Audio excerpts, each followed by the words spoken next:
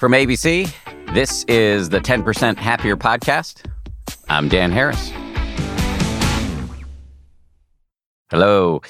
My guest today makes a fascinating and potentially life-changing case. He argues that we need to reconsider how we view intelligence. He says instead of viewing intelligence as the ability to think and learn, we should view it as the ability to rethink and unlearn. My guest, whose name is Adam Grant, says there is evidence that in a fast-moving world, what he calls the critical art of rethinking can position you for excellence at work and wisdom in life. Not for nothing, in a world where many of us are stuck in our own information silos, the ability to rethink and open our minds to other people's opinions may be one way we can dig ourselves out of our current social and cultural and political divisions. Some of you may know Adam Grant. He's been on the show before. He's an organizational psychologist, a TED speaker, a professor at Wharton, and the author of 4 New York Times best-selling books, including one that has had a big influence on me called Give and Take, which is all about how generosity can contribute to professional success. I'm happy to report that Adam has done it again. He's written a compelling and timely book. This new one, just out, is called Think Again. And in this conversation, we talk about how to actually go about the job of building the skill of rethinking, how the people who speak the most confidently are often the least competent, and what he calls the surprising upsides of imposter syndrome. Here we go, Adam Grant. Adam, hello. Thanks for coming on. Hey, Dan, it's such a treat to be back, although I have to tell you, I have not started meditating. That's fine. I have no plans to berate you for that. In fact, what I plan to say off the top of this is Adam Grant has done it again. You've written many books, but the book for me that's been most impactful is Give and Take. And as I dive into this new book, I realize that this is landing in a lot of important ways for me. So just as an audience of one, Adam Grant has done it again. So congratulations. Well, thank you. I hope I don't make you rethink that by the end of this conversation. That would be poetic, but I doubt it's going to happen. So speaking of rethinking, can I just get you to state the basic thesis of this book? This book for me is about rethinking what intelligence means in a rapidly changing world. I think in a stable world, which most of us for a long time thought we lived in, intelligence was basically the ability to think and learn. But now we live in a crazily turbulent world. And I think increasingly being smart, having good judgment, even arriving at wisdom requires us to be equally good at rethinking and unlearning. And a lot of people assume that those two things are the same, right? That if I'm good at thinking and learning, I'm also going to be good at rethinking and unlearning. But as you know, sometimes the better you are at thinking, the worse you become at rethinking, because you can find so many compelling reasons to support your beliefs and essentially outsmart your own ability to question yourself. And I think that's a very dangerous skill set. And so for me, this book is about saying, look, in many ways, 2020 was a year where we were all forced to rethink so many things we took for granted, whether it's where we work or whether we can get access to food and toilet paper or what our stance is on racism. And my hope is that in 2021 and beyond, we all get to be a little more proactive about rethinking before we're forced to and saying, you know what, there might be some assumptions or opinions that I've held for a long time that no longer fit in the world that I live in. I said this to you before we started rolling. I think this is of evergreen importance, this argument, and it's particularly important right now. This is the word you use in the book. It's about mental flexibility. And I struggle with it. And yet I've just found it to be incredibly important because there is and now I'm going to get a little meditative with you, but we'll see if you agree with me on this. I feel the more self-aware I become, and I'm not super self-aware, but I'm somewhat self-aware, the more that grows, the more I can see a sort of subtle pain that's associated with dogmatism. Does that land for you? Yeah, that's such an interesting way to frame it because I think for most people, what's salient is the pain of changing your mind, right? And just how much it hurts to admit that you were wrong, to recognize that some of the major choices that you made in your life, maybe even some of the most important decisions you've made, were poorly thought out. And if you could go back and do it over again, you might actually have different views or make different choices. And that discomfort, for so many people, it creates a ton of cognitive dissonance, right? And it's just easier to be consistent than it is to be flexible. But I think you're exactly right that in the long run, it hurts a lot more to stick to convictions that turn out to be false or at least ineffective for us. There was a great psychologist, George Kelly, who had what I think is an endlessly interesting definition of hostility. He said that hostility is the emotional reaction you have when you find out that one of your beliefs is wrong and you always suspected it was wrong, but you don't want to admit it. And I think you're describing the discomfort at realizing, wait a minute, my hostility is coming from realizing that I probably shouldn't think something that I think. Yes. I've just experienced this over and over again. I cannot speak for anybody else's experience but my own. I've experienced both kinds of pain. I mean, both things are true at the same time. It is painful to acknowledge you've been wrong. It's also painful to walk around pretending you believe something when somewhere in your psyche, you know that maybe it's not true. I'll say something that's been helpful to me to reduce this a little bit. And this is actually comes back to your work. In Give and Take, you dedicate a good chunk of the book to something called powerless communication, I believe, which is talking in a way that signals to people that you're not dug in. You're not absolutely sure in what you believe is, carved in stone. A version of that I've also been taught by some communications coaches who I work with, Dan Klurman and Mudita Nisker. Shout out to Dan and Mudita. They have something they call provisional language. Dan and Mudita are Buddhists, so they're very much aware of the idea of impermanence and the relentless nature of change. And so it only makes sense, given that non-negotiable law of the universe, to speak in a provisional way, because that is aligned with what is true, which is that we don't really know what's going to happen. And so I have found that it is kind of like self-compassionate to adopt as a communication style in, say, so the area where I tend to get the most dogmatic and stuck in my ways is when I'm working with small groups on creative collaboration, like around this podcast or a book that I'm writing or a piece that I'm doing for ABC News or a course we're doing for the 10% Happier app. And I have a way of talking like I'm an anchorman. I've been an anchorman since I was 22. Everything that comes out of my mouth, it seems like I really believe it. I'm reading it off the teleprompter. I have a deep voice, so blah, blah, blah. And the more I sort of pound the table on something, the more miserable everybody else in the room becomes, the less psychologically safe they feel to speak up, and the more miserable I become because I know on some level I don't really know. I think part of what's interesting about what you just said is most of us have spent a lot of our careers getting rewarded for expressing certainty, for exuding confidence, for being authoritative and declarative.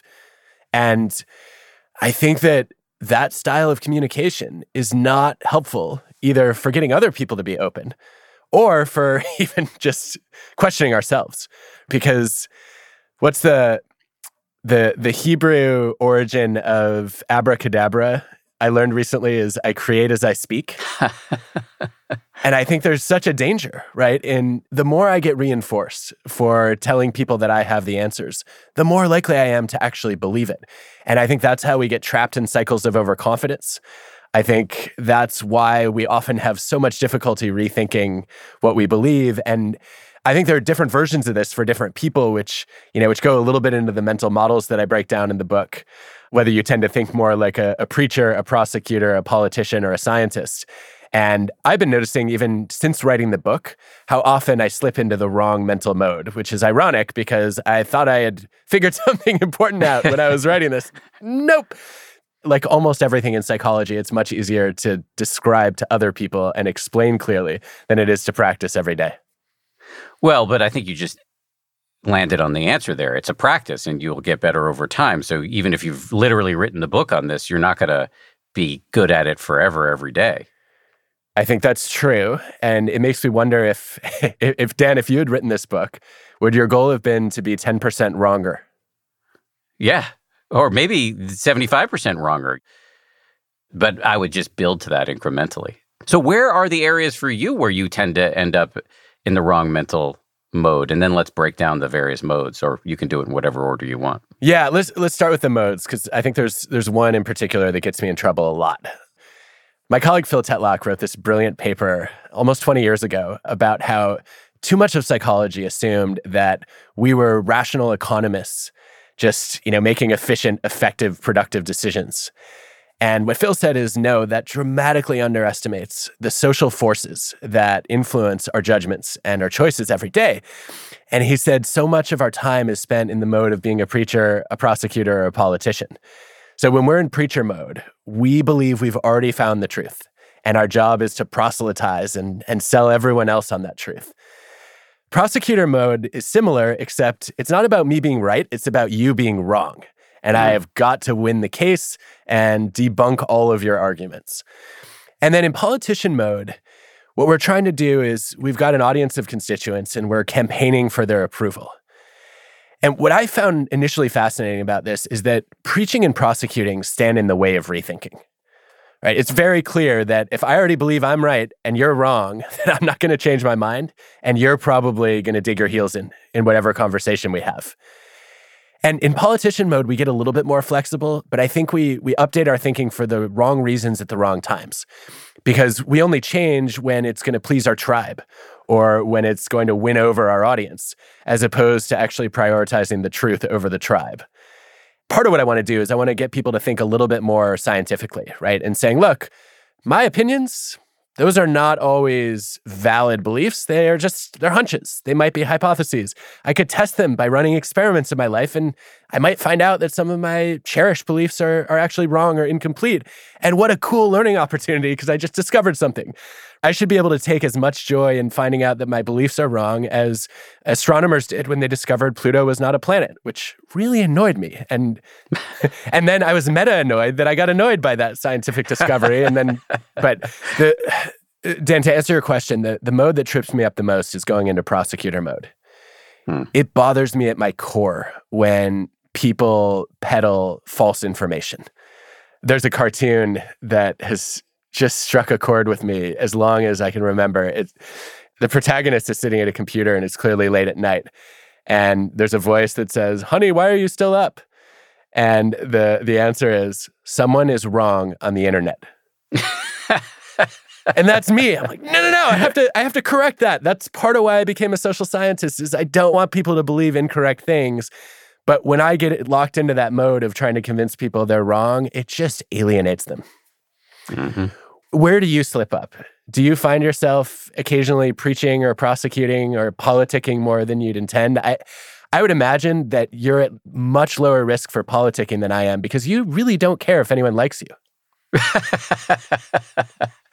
Ouch. No. Yes. By the way, Dan, I mean that as a compliment. It's one of the things I admire about you, that you seem to be immune to flattery and praise and sycophants, that you are comfortable standing for what you believe, regardless of what anybody else thinks. I wish I was more like that. Totally not true. Really? No. I'm so disappointed. No. I'm here to disappoint you, because I've got all three of those. As you were listing them off, I was like, got it. No. Yeah. I think I'm getting better at not falling into those modes, just because I see how painful they are. But I don't like sycophancy, but I think there's a whole weird thing of, somehow suspecting I'm irredeemably awful, and that, that's a whole, actually writing a little bit about that very issue. But yes, for me, they all seem like things I do. The one that seems like the thing I do the most that is so unattractive to me, about me, is the prosecutor thing. In particular, in like intimate relationships, like arguing with my wife or arguing with a friend or a family member, where somehow the whole goal has become just, proving the other person wrong. And how not helpful is that? And it just feels awful it's like, poison running through your veins. So true. Well, I want to have two levels of conversation here. The first one is to talk about why that's ineffective and what the alternatives might be. But the other one is just to say, this is a great moment for me to rethink something, which is we've known each other for a few years. And I assume because, you've described your tendency to be disagreeable and hard on people. And I made a leap from that and assumed you must be immune to social disapproval, which is clearly not the case. So I was wrong. I need to update this belief. I'm an anchorman who gets ratings and a podcast host who can see the growth of and read the comments. And so, yeah, I try not to get yanked around by it. One of the most revealing moments for me in recent memory was a Father's Day, not this past one, but pre-pandemic. My son, who was 4 at the time, had come into my office at ABC News, and my wife, I had moved into a new office. My wife was helping me set it up because she's better at feng shui than I am. And then they went home, and Alexander insisted on setting up his room at home to look like my office.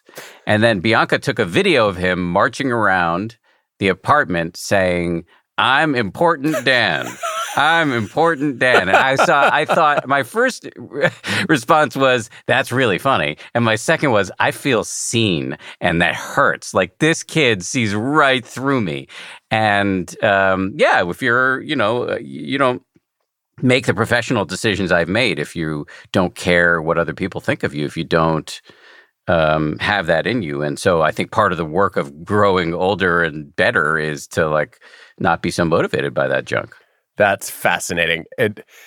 It's a moment of solidarity for me because our middle daughter, I want to say last year, did a Zoom performance for her classmates where she put on a bald cap and came in and said, "I'm Adam Grant," and then gave a faux TED Talk.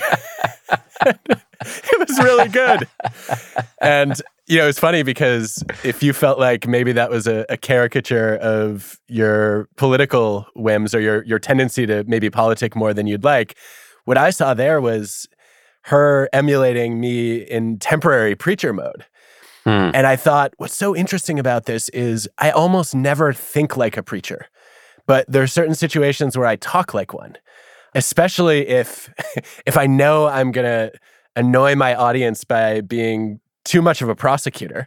I end up sort of then taking the other side and saying, okay, I've got this alternative that I'm really excited about. And if I can get you excited about that, maybe you will let go of your wrong belief. And it's just not the person I want to be. And it's also, I think, not as productive as it feels in the moment. How do you effectively communicate if you're not in any of those modes? At some point, don't you have to pick a thesis and make your case for it?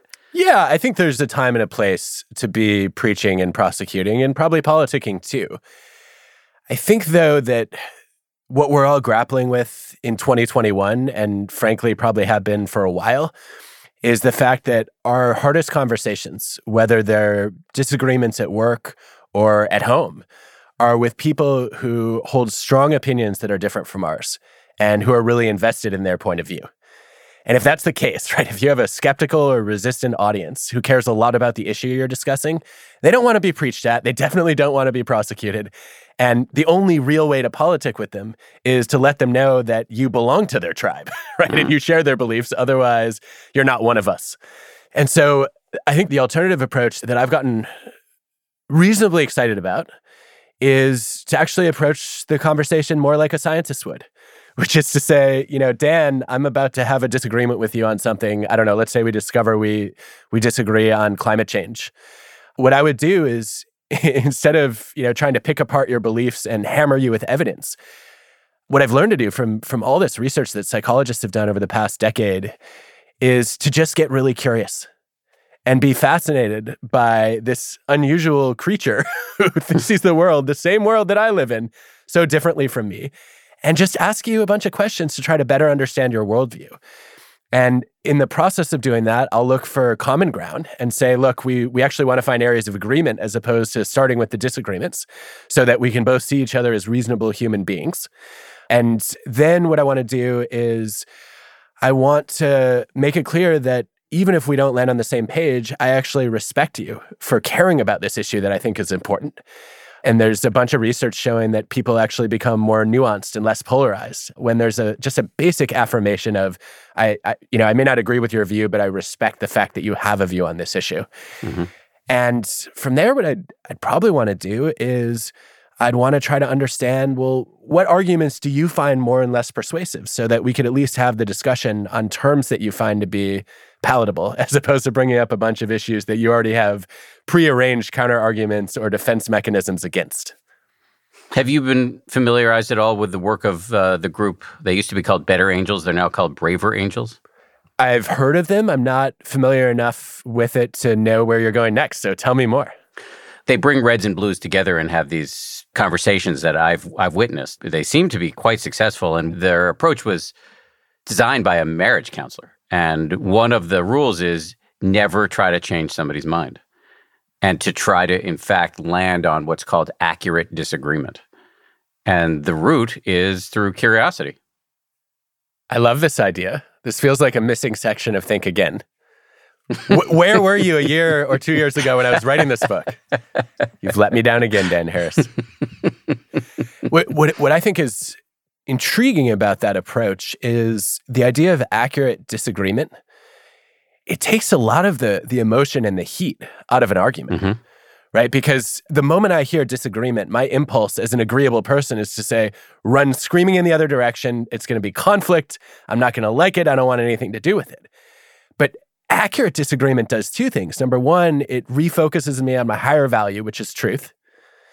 And number two, it makes me realize that disagreement is not always a bad thing. It's funny because in my world of organizational psychology, one of the biggest revelations about conflict has been that there's an important distinction between task and relationship conflict, where relationship conflict is what we normally cringe at, right? It's personal, emotional. I hate your guts. The world would be better if you didn't exist. And that obviously turns out to be counterproductive for all the parties involved typically. But there's another kind of conflict called task conflict, which is much more intellectual. It's about ideas, not about emotions. It doesn't necessarily come with a judgment. We want to debate something because we both care about getting to the right answer. And I like this idea of accurate disagreement because it's a way of inviting people to have a healthy task conflict without letting it spill into relationship conflict, which is what happens so often. Yeah. What are other ideas about how to disambiguate task conflict and relationship conflict? I think one of the most useful steps is actually just to frame the conversation really clearly. And a mistake that philosophers have pointed out pretty consistently is that people try to argue to win or to make the other person lose, right? Whether you're preaching or prosecuting. What we should be doing instead is arguing to learn. And so what I might come into a conversation with if I want to have a good task conflict is to say, hey, Dan, I know from past discussions we might have a different point of view on this issue. And I would love to better understand where you're coming from. And so could you walk me through how you arrived at this belief and, why you stand where you do? And that takes you out of a defensive mode. It also actually lets me learn something, right? Which might be useful for our future conversations, or if I'm going to talk to other people who happen to share the view that you do. And there is also evidence showing that framing a disagreement as a debate helps. But I know I'm guilty of taking this too far. And I might say, hey, Dan, could we have a debate about meditation? And 3 hours later, I've gone into intense prosecutor mode and not even noticed that you're not enjoying the debate and you haven't been for the last 2 hours and 47 minutes, right? So I think that has to be applied with a little bit of caution. Have you heard of a communication technique or skill called reflective listening? I have, yes. I'll let you define it if you want to. And my question is, though, would that help with what you're describing in terms of talking to people without falling into the mental modes that seem to have pernicious impacts? I think what you're saying, Dan, is that reflective listening might be a helpful strategy for talking across differences. Is that a fair summary? That's reflective listening. That's reflective listening, actually, in some ways. Yeah, reflective listening, as I've been taught it by the aforementioned Dan and Mudita, is when somebody says something to you, you kind of repeat the bones back in as concise a form as possible in your own language, which sends the message to them that you've heard them and understood your interlocutor. And for me, as a circuit breaker on my reflexive move to debate, but sometimes I'm debating with insufficient understanding, and sometimes my desire to debate is alienating, even if I've properly understood it. So reflective listening can deactivate the amygdala for both sides. It's amazing how often people will talk about this as a style of listening and how rarely they practice it, right? I think it's one of the biggest knowing-doing gaps that probably exists in our daily lives. One of the things that I revised my thinking on while I was writing Think Again is I used to think that reflective listening was sort of the key skill of having an open-minded, thoughtful conversation. And now I think it's a key skill. I think that in part because I did a deep dive into this idea of motivational interviewing that comes out of counseling psychology. Have you come across this before? No. Originally, these two counseling psychologists, Bill Miller and Steve Rolnick, were working with clients who were trying to overcome addiction. And so, they'd have someone come in who had a series of DUIs from alcohol abuse or was trying to quit smoking. And basically, it's interesting because the whole field up until the early 80s seemed to be oriented around some degree of preaching about the better options available or prosecuting people for having made horrible choices. And they noticed it didn't work for all the reasons we've talked about. And so what they started doing instead was they said, well, what if we all recognize that you can rarely motivate someone else to change? And you're much better off helping them find their own motivation to change. And the only way you can do that, because you have no idea what other people's motivations are, and the more you think you know about other people's motivations, the greater the risk that you're wrong. What if you actually adopt this stance of humility and curiosity where you come in saying, you know what, I don't have a clue what's going to motivate Dan to change, and I'm curious to find out. And so a typical motivational interviewing conversation would start with a series of questions about what is this possible path that you're considering, right? So you might be considering stopping drinking. Tell me what your thoughts are around, why you might continue or why you might not, right? And I don't have an agenda here. My goal is to help you achieve whatever your goals are. And in order to do that, I've got to figure out what your goals are. And then what will happen is, in a lot of these studies, you'll give two kinds of responses. One is called sustained talk, where you come up with reasons why you might stay the course. The other is change talk, where you might have, some ideas about your desire to change or a plan that you had maybe to scale back your drinking. And what I think is interesting then is you have choices about the reflective listening that you do. If you spend too much time in reflective listening around the sustained talk, you basically reinforce people's convictions and let them stick with the drinking problem or, the smoking addiction. Whereas if you can be thoughtful about acknowledging the sustained talk, but also, really summarizing what you've heard around the change talk and asking follow-up questions to say, well, why haven't you followed through on that plan so far? And what are your concerns about doing that? To really help people think it through, then in over 1,000 controlled trials, people are more likely to change when you tilt your reflective listening in the direction that actually helps them embrace a change that they themselves care about. And I think we have to be really careful about this because a lot of people hear this and say, okay, so I'm just going to ask you leading questions and I'm going to manipulate you into doing the thing that I want. That doesn't work, right? You'll immediately see the other person raise their antenna. You actually have to want to help them. And that means understanding what their goals are and interviewing them about what would motivate them to make changes that would achieve their goals, not your goals. That makes a ton of sense to me. I will say, as I've been taught reflective listening by Dan and Mudita, there are kind of two aspects of it. There's the kind of basic reflective listening where you're just reflecting what people have just said to you. There's also reflecting their positive intention, which is in some ways like not just reflecting what they've said to signal that you've understood it, but also advocating for them in some way, reaching into what they've said, sussing that out and presenting it scientifically as, okay, this is kind of what I've heard, am I right? And then they'll correct you and then you can reflect the correction. I always love it when people with very different training and experiences essentially land at the same ideas. And this is exactly what in motivational interviewing is often called an affirmation. So when you think about the skills that a motivational interviewer uses, they're asking open-ended questions, engaging in reflective listening, making sure that you get a mix of sustain and change talk because a lot of people are ambivalent and you want to surface that ambivalence and make them realize that they don't have, a black and white view of what their future behavior is going to look like or what their beliefs are going to look like. And then this affirmation is the idea of saying, you know what, Dan, I believe that if you want to, you have the will and the skill to change. It's not my place to tell you how to do that or whether you should do that, but I'm confident that if that's something you decide to do, you can and will follow through on it. Let me get back to something you said a few paragraphs ago. You used the word humility, and this strikes me as going right to the core of your book, the new book. And in fact, I'm eager for my wife to read this book because my wife has struggled for years, notwithstanding what seemed to me to be like unimpeachable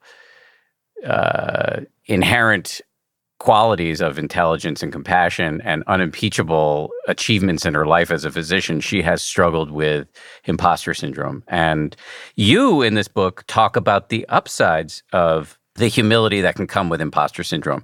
Can you talk about that? Yeah, this is one of the more fun rethinking moments for me in writing Think Again. We had a doctoral student at Wharton, Basima Tufik, who's now a professor at MIT.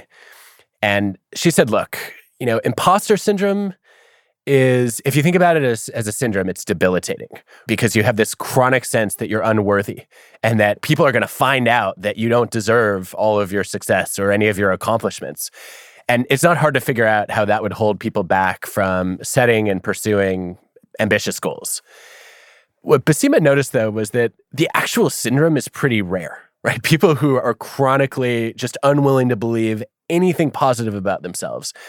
Pretty tiny fraction of the population. What's much more common is having imposter thoughts and having these moments where we say, well, maybe I don't belong on air right now. Maybe I shouldn't be hosting a podcast. Why in the world would anyone read a book that I wrote? Who the hell am I to have anything to say to anyone else? I can't even get my own life in order. And those imposter thoughts are normal, they're common, and she got curious about what it means to have them more or less often. And so she studied medical students who were working on their MDs. She studied investment professionals. And she basically found that the more often you had imposter thoughts, it didn't do any harm to your task performance, and it actually made you more compassionate to the people that you were dealing with. So doctors in training, for example, were every bit as good at making diagnoses when they questioned themselves, but they were more likely to reach out to a patient and say, Dan, do you have any other symptoms? Or are there any concerns I haven't heard yet? Because they weren't sure they had already solved the problem or fixed the issue that was initially brought up. And then in the investment case, there was actually some evidence that if you're an investment professional and you have regular imposter thoughts, that you actually made smarter decisions because you were more likely to question yourself and you didn't lock in on your intuition. You would actually gather data to say, you know what? Instead of trusting my gut, maybe I should test my gut and find out if the patterns I recognized in the past are not actually relevant to the current investment decision that I'm making. And so I think there's a sense in which having those fleeting thoughts of maybe I'm not good enough, maybe I don't belong here, that can become a source of humility. It can lead us to question what we know, recognize what we don't know, and then have the curiosity to discover new information. And that ultimately is how we learn. And so if I had a choice between being a little bit overconfident or a little bit underconfident, I want to live on the imposter side because I'm constantly aware of how much is out there to discover. And that means instead of thinking I'm an expert, I'm going to be a lifelong learner. The trick is you don't want the imposter thoughts to become concretized into a syndrome that's dogging you all the time and making you unhappy, even if it does maybe boost your performance. Yeah, and this is why there's an important distinction between doubting yourself and doubting your ideas or your beliefs. So I think the sweet spot for imposter syndrome is to say, okay, you know what, I believe that I can figure this out. I believe that I have the capabilities to solve the problem that I'm tackling, but I'm not sure that my current vision or strategy or tools are exactly right. And I think about that as confident humility. And I see it a lot with entrepreneurs, actually. I remember asking Sarah Blakely a few years ago, how in the world did you decide that you were going to be able to start Spanx when you didn't have a business degree, you had not worked in fashion or retail, you didn't know anything about patents? And she said, I had no idea how to do any of those things, but I was confident in my ability to learn and figure it out. And I think that's the right kind of confidence, right? We shouldn't be confident constantly in our knowledge. We should be confident in our ability to learn. What is the Dunning-Kruger effect? The Dunning-Kruger effect is one of the most delightful ideas in psychology when you're complaining about the ignorant person you know, and one of the most distressing ideas in psychology when you're the one who's the victim of it. So the classic finding is that the people who are the most confident in their knowledge and skills in any one area are the most likely to be overconfident in that area.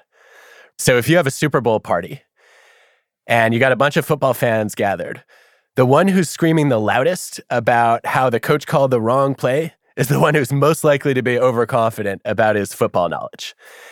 And part of that, I think, is because a lot of people will say, you know, this is an ego problem, but it's also a knowledge and information problem that, as David Dunning often puts it, if you lack the knowledge and skills to produce excellence, you often also lack the knowledge and skills to judge excellence. And, you know, Dan, I had a funny experience in high school that I always think of when the Dunning-Kruger effect comes up, which is I had a friend who accused me of not having a sense of humor.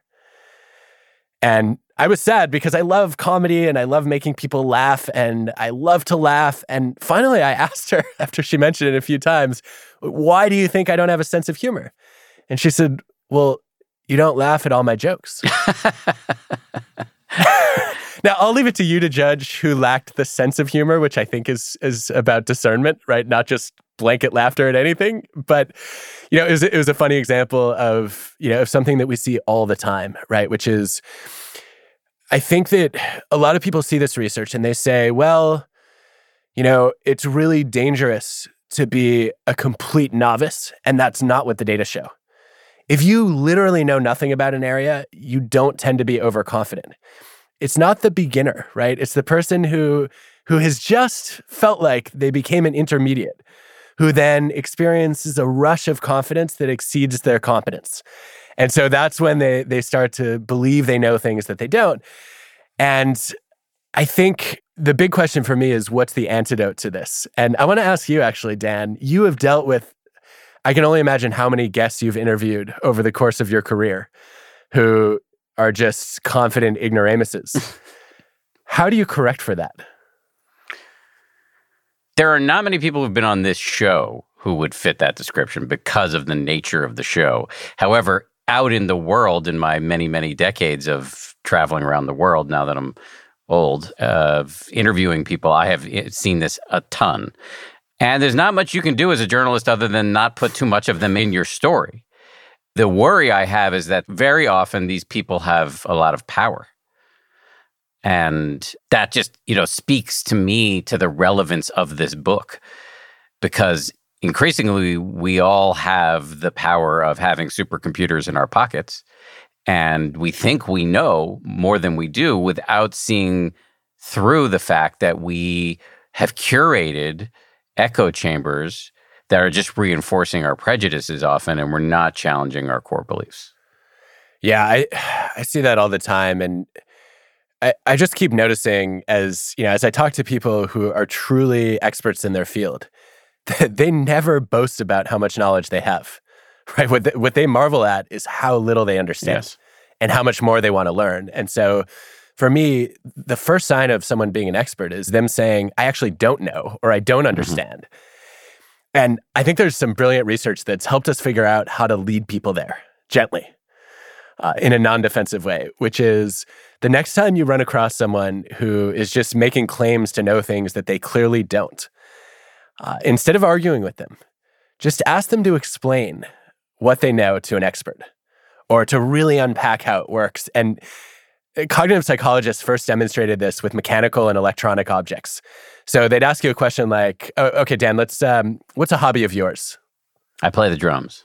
You play the drums. Mm-hmm. Excellent. So how confident are you in your ability to explain how a drum produces the bass sound that we all love? I have 0% capacity to explain that to you. Well, you've clearly read this book. So no, that's actually true. I mean, that's an encouraging sign of your intellectual humility and your willingness to think again. But interestingly, if you were to ask a lot of drummers, a lot of them would say, yeah, pretty confident. Yeah, at least I know more about that than a non-drummer would. I don't know more about it than a sound engineer would who doesn't know the drums at all.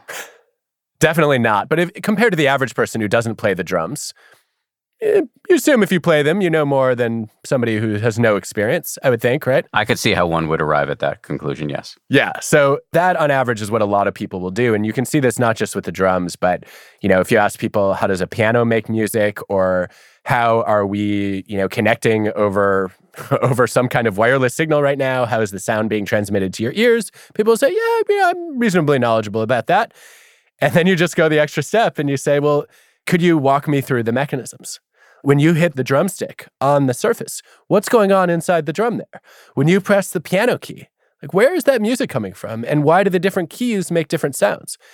And people, when they try to do this, they just sound like complete morons, which you clearly were not willing to do, which I applaud. But even before they say it out loud, as they start to think it through, they realize how many gaps there are in their knowledge.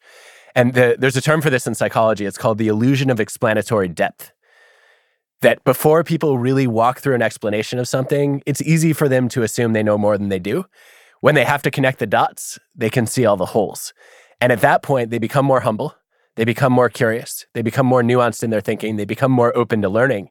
And I think what's powerful about this is not just true with complex technologies, right? It's also true with political policies. So there's research showing that if you ask people why they believe what they believe, they'll give you a bunch of reasons to reinforce their pre-existing convictions. If you ask them instead, well, how would you implement that policy? How would that work in practice? What are all the effects it might have? They start to see those same gaps, and they actually start to moderate what might before have been extreme beliefs. So I think how questions are massively underrated. Much more of my conversation with Adam Grant right after this. I want to say a word in your defense on the issue of meditation, which has come up a bunch, which is having watched your evolution on the subject of meditation, I think you modeled on the first time you came on this show, thinking again. The first time you and I met, I went down to Wharton to interview you, and we did an interview that ended up on this show and also on Good Morning America. People can go back and listen to it. And I believe you came into that interview quite hostile to meditation. And we talked about it, and you shifted from hostility to sort of slightly more open-mindedness, and maybe realizing that you had misunderstood one or two things, but it wasn't some big fight we had. We just talked about it, and I could watch you in real time be willing to re-examine your own convictions, which you had before that stated publicly, which is even harder to reevaluate once you've kind of gone on the record with something. I didn't know you were writing a book about rethinking, but in the moment I was impressed with your ability to rethink. And so when you make jokes about meditation, I want to be clear to everybody that it's not like you're somehow like dug in saying this is some horrible thing to do. I think what I hear is, yeah, I'm open to it. I just haven't gotten around to doing it. And I may never do it. So interesting. Well, first of all, thank you. I take that as a huge compliment that you perceived me as willing to think again, because I definitely want to be someone who is open to that. Otherwise, I'd be a hypocrite writing this book. I have a similar memory of that interaction, and I might have narrated it a little bit differently. So here's my version of it, and you can tell me where you agree and disagree. I don't feel like I was ever hostile to the idea of meditation. I think whatever practices are effective for people and don't harm them or others and have a growing and increasingly impressive science behind them, more power to you. I think what I was hostile to was being preached at one too many times about meditating, and especially being prosecuted as a non-meditator. The more people had this reaction to me of, what do you mean you don't meditate? The more I wanted to say, well, wait a minute. Here are, there's a little bit of evidence of, some risks and side effects for some people.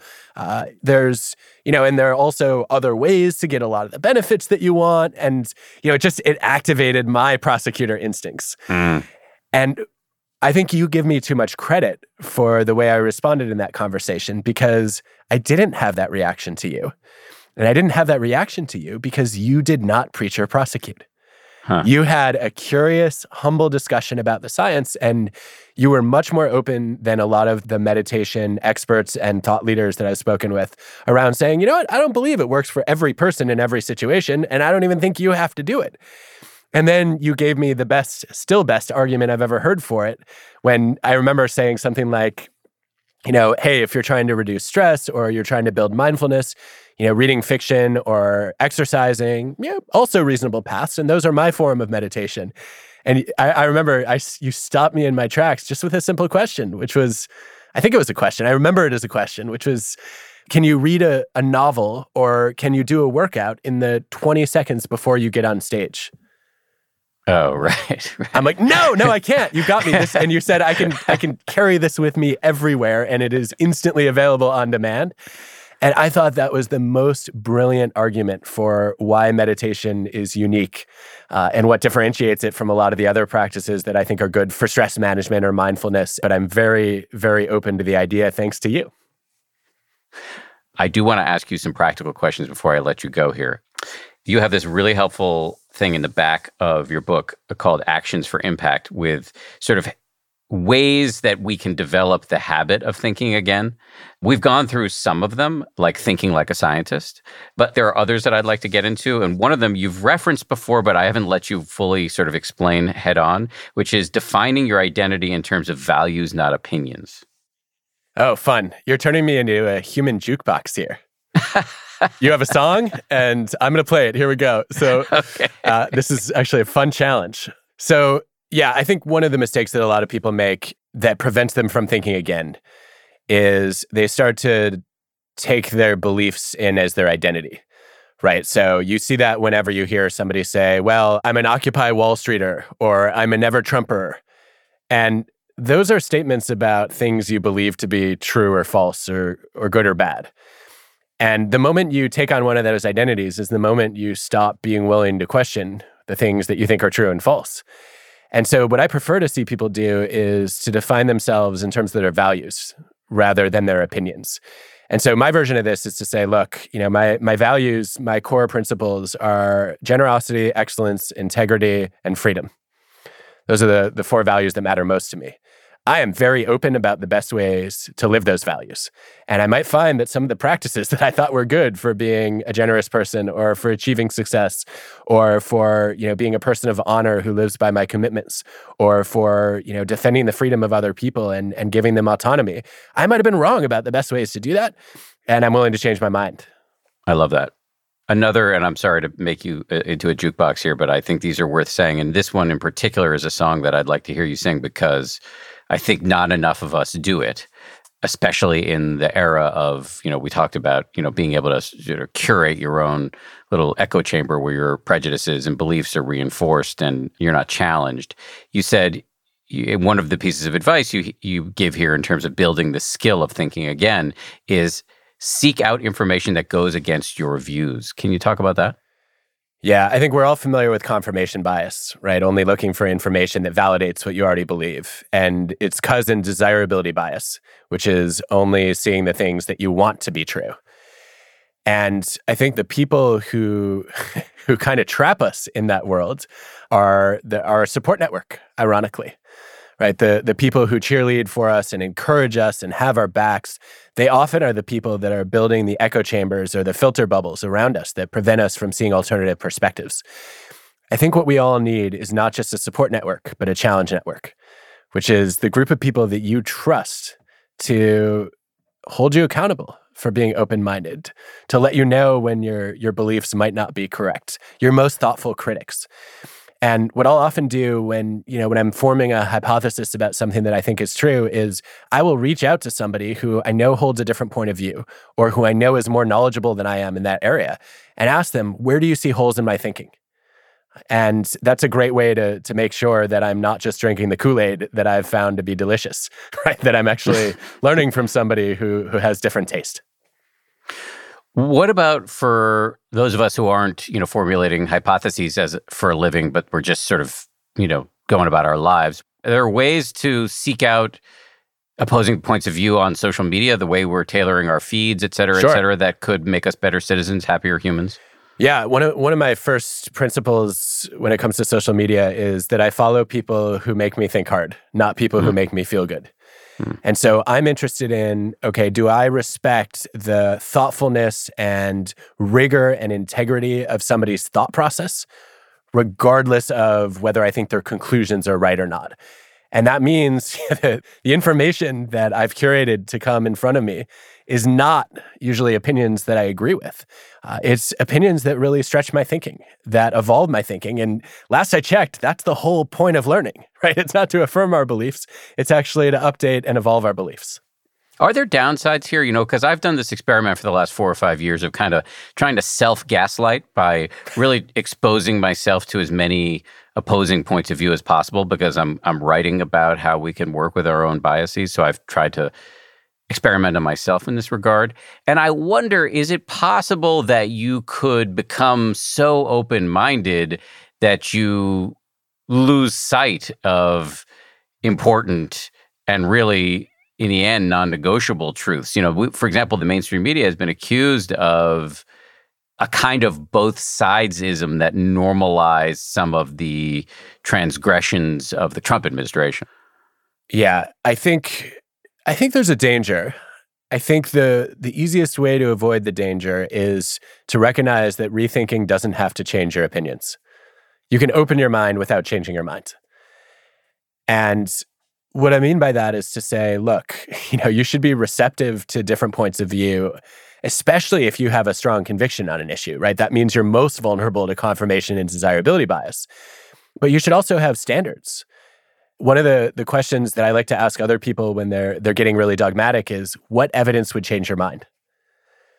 And I want to be really clear about that. I'm not asking what would change your mind. I'm asking what evidence would change your mind, because I want to have a conversation in the realm of facts and data, not opinions. And I try to hold myself to the same standards, this is actually something I learned from Jean-Pierre Bougam, who's a super forecaster in the book, who predicted Trump as the winner of the Republican primary when Nate Silver had him at 6% and most forecasters thought he was a joke. This was back in November 2015. And one of the things that Jean-Pierre does as arguably the world's most accurate election forecaster, he actually competes in tournaments to do this, is when he forms a tentative opinion, he actually makes a list of the conditions under which he would change his mind. And that way he's staying open. But he's also saying, look, I'm not just going to flip-flop when somebody makes a persuasive argument. I'm actually going to have criteria around what I would consider to be rigorous logic or, truly convincing data. And then I know that I'm evolving as opposed to just, kind of changing in what might be the wrong direction. There's so much in this book, and I fear we've just skimmed the surface, which I guess your publicist will be happy to hear that, because people have to go read the book now, which I recommend they do. Let me just ask you before we close here, is there something that I should have asked but didn't? Did I commit any sort of malpractice here? Not that I know of, but I have a question for you. Sure. Which is, in the spirit of the book, what do you think I should rethink? Of anything that I wrote, any topic I tackled, any discussion we had today, I think one of my fears in writing this book was that I was going to get locked into particular ideas about rethinking, and that would obviously be hypocritical. And I don't want readers to agree with every conclusion I've drawn, right? What I want them to do is to do some rethinking based on the framework, the data, the ideas. And so I'm sure there are things that I got wrong or that I missed. What do you think is something that I should be rethinking? Well, two things to say. I think if I had to guess the area where you're likely to get the most pushback, it'll be around some things are just wrong and I shouldn't rethink them. And even just doing that is going to create danger of missing the crimes that are unfolding in front of us from whatever political point of view you might have. That's not where I go personally. I just suspect that's what you'll hear. And I will say I'm a terrible forecaster, so that may not be right. Selfishly, the thing that I would actually really like to see you rethink is willingness to try meditation. And why I say that's selfish is because I really just want to hear what it's like for you after you've done a couple of months of it straight, if that ever comes to pass. It may never come to pass. And I'm certainly not pressuring you to do that. I want to frame this as purely selfish because I'm always super interested what smart people are going to say after they've had a certain dosage of the practice. Can I react to both of those? Sure. So on the meditation front, you had me at, I would love to see you try meditation. Like, I'm up for it. Let me know which practice you would recommend. I'm happy to try anything that you think is worth trying, Dan. You've never steered me in the wrong direction in the past. And if this is the first time, then at least we'll learn something about where I should rely on your judgment and where I should question it. But then you said, try it for a couple months. And it started to feel daunting because I have this heuristic that I don't add anything to my schedule unless there's something I can subtract. And so I would need to find something to remove that I do on a regular basis in order to fit this in at some level. So we either have to find something or you have to persuade me that there's a micro version of this experiment, a day or a week, where there's something to be learned either for me or for you or both. Yes, you're absolutely right. And I normally wouldn't say it that way to people I was trying to, maybe gently encourage to try this, because I realize that does sound daunting. So I reframe it to say that there's like a 10-day introduction course on the 10% Happier app, and it's only like 5 to 10 minutes a day. So you could reduce your Instagram or Twitter time by 5 to 10 minutes, and you'd probably be happier just by dint of having done that, and do this instead. And I'd be curious to hear your reaction, whether it lands in any way.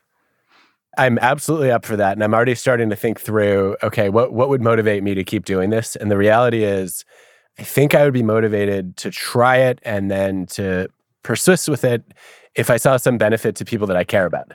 Because I don't feel personally like I need it. And so that's been one of the barriers is if I don't have to do it, it's another task. But when I think about a few of the hyper anxious people in my life, and I'm an anxious person already, so the people who are even more anxious than me, I think that if they tried it with me, it would become something I would really stick to because I would feel like, okay, whether this is really going to be life-changing for me or not, they need something and they've tried a lot of other things and they're not working. And so let's give this a real shot. And if I'm in with them, maybe they'll follow through too. I'm curious, you describe yourself as an anxious person. I would describe myself that way for sure. Still, even after all this meditation, although I'm less anxious. So you describe yourself as anxious and you have described some things you've done to work with it, which I, for what it's worth, strongly approve of, including exercise and reading fiction. Given the data around the impact of meditation on anxiety, which is, reasonably strong, why would you need the extra motivation of doing it for other anxious people in your life instead of yourself? So I think the easy answer is the time commitment. If I haven't really given it a serious shot, it's because I feel like I have enough on my plate already. And it's the same way that I resisted for years when my dentist told me to floss my teeth. Like, I've never had a cavity. Why should I? And then, of course, I finally got cavities. And then now I'm a religious flosser. But just the idea that I was going to spend an extra minute each day doing something that didn't seem directly productive, it didn't do it for me. And so I think that's what's happened primarily. I think the other reason that I haven't gone for it is, for the most part, I feel like I'm a very high functioning anxious person in that it's mostly just an internal sensation. Every once in a while, I feel like it affects, it kind of leaks into a talk that I give, or I stumble in a conversation when I've gotten nervous and I could have been a lot more fluid and eloquent. But I don't feel like it's caused real harm. It's just kind of a nuisance. Mm-hmm. And so I guess the nuisance factor hasn't for me yet outweighed the time investment it would take. Yeah, that makes sense. It does. But it should, right? Because I waste at least as much time beating myself up over the situations where I was a little bit anxious and I stumbled through an argument or an answer and I shouldn't have. I could redirect that time toward trying something like meditation and seeing if it's effective for me. I'll send you a resource that will be quick and easy, and as long as you truly believe that I will not quiz you or follow up about it unless you actually want me to follow up on it. No, I'm open to it. And part of my personal motivation for writing Think Again was I wanted it was an opportunity for me to plant a flag in the ground for people that I think are extremely thoughtful, to push me to rethink more often, because I know that when I have, feisty debates, I do get too much in prosecutor mode. And I wanted to make it very clear that I'm somebody who's willing to change my mind, in the hopes that there would be people who convince me to do that. And you're one of the people that I would look to for that, Dan. So I am absolutely up for this. Let's do it. If you want to talk about it afterward, I would love to, for my own learning and for whatever you're curious about, figure out what comes out of it. So I'm up for that. You're the first person who's ever gotten me to say yes to this since I think I was 11 or 12 doing karate with, those little meditations at the beginning. And then just going back to your first comment, if I understand your point, you're saying that some people will push back on the idea. There are certain beliefs that are too sacred to rethink or that are too dangerous to question. I'm getting a sense from my peregrinations on Twitter and constant consumption of podcasts that there's a feeling of, why are you asking me to understand the other side right now? They're so clearly wrong that what I need to be doing is not spending time understanding them, but fighting their actions, which have such deeply deleterious effects. Yeah, I think that's a fair critique, and I would direct anybody with that view to chapter 8, because my eye-opening moment on this was realizing that hearing the other side is not the solution; it's actually part of the problem. There's a psychologist, Peter Coleman, who has a difficult conversations lab, where he shows that if you just get exposed to the other side's argument, it doesn't really do any good. Because it's clearly wrong, and you can find a lot of ways to decimate it. What he shows is that you want to complexify that spectrum and say, it is not black and white. What you think is a liberal-conservative divide or a Democrat-Republican divide is actually a complex spectrum of beliefs that's multi-issue, and different people are at different points along that spectrum. And so, I don't think you're going to make much headway with the people who are, in the alt-right, or, who are storming the Capitol, right? I do think, though, that there are a lot of people, there might be 70 million of them, who voted for Donald Trump. And I would say a fair number of them don't agree with everything that he says, don't agree with some of the things that he does. And I don't think we all need to go out and say, I'm going to go and understand. What I think we need to do is we need to say, well, what's the most effective approach? If the goal is to try to get people to be more open on something that they have already closed their minds on, then I'm willing to do whatever it takes to advance my values. And I guess maybe a different way of getting at what I'm trying to say is, I think we need to see the nuance in the middle of the spectrum. We need to recognize that there are a lot of people who voted for a candidate that we may hate, and this is true on both extremes, who are not one-dimensional human beings. And if we can recognize that there are some issues that we actually see eye to eye on, we're more likely to have a reasonable conversation. And I think America would be a better place if we had more reasonable conversations. I'm not saying with people who hate your existence or who think that you deserve to be punished for merely having an opinion. I'm saying with people who have a view that's different from yours, and it's just been too easy to demonize. And I don't think we solve this problem by having less thoughtful conversation. Well said. Thank you not only for coming on the podcast, but for doing the work you do. As you know, I've made no secret that Give and Take had a big impact on me. It's playing a role in the book I'm working on right now. And the more I talk to you about this new book, the more I realize this one is going to land probably in a similar way. So I really appreciate your work and really appreciate you coming on. Well, as always, that means a lot to me, Dan. I can't wait to read this book that you've been working on. And I appreciate all the ways in which you make people more mindful in the world, because I think so much of thinking again is about being less judgmental in the way that we evaluate ourselves and other people and the choices we make. And you're sort of a portal to people being more open-minded, which is what I'm trying to accomplish here. Big thanks to Adam. Go check out his book. It's called Think Again. And I really think, and I don't have to think twice about this, I think the book is going to be a big hit. I want to thank as well everybody who worked so hard to make this show a reality, 2.5x per week. Samuel Johns is our team leader, the senior producer. DJ Kashmir is our associate producer. Our sound designer is Matt Boynton from Ultraviolet Audio. Maria Wortel is our production coordinator. Also want to thank everybody from the TPH side who weigh in with such useful advice on the regular. Jen Poyant, Nate Toby, Liz Levin, and Ben Rubin. Oh, and Ray Hausman, who is constantly pitching in with helpful advice. And finally, I would be remiss if I didn't end with a hearty salute to my ABC News comrades Ryan Kessler and Josh Cohan. We'll be back on Friday with a bonus meditation from Matthew Hepburn, the title of which, and I love this, is I Don't Want to Meditate. See you on Friday for that.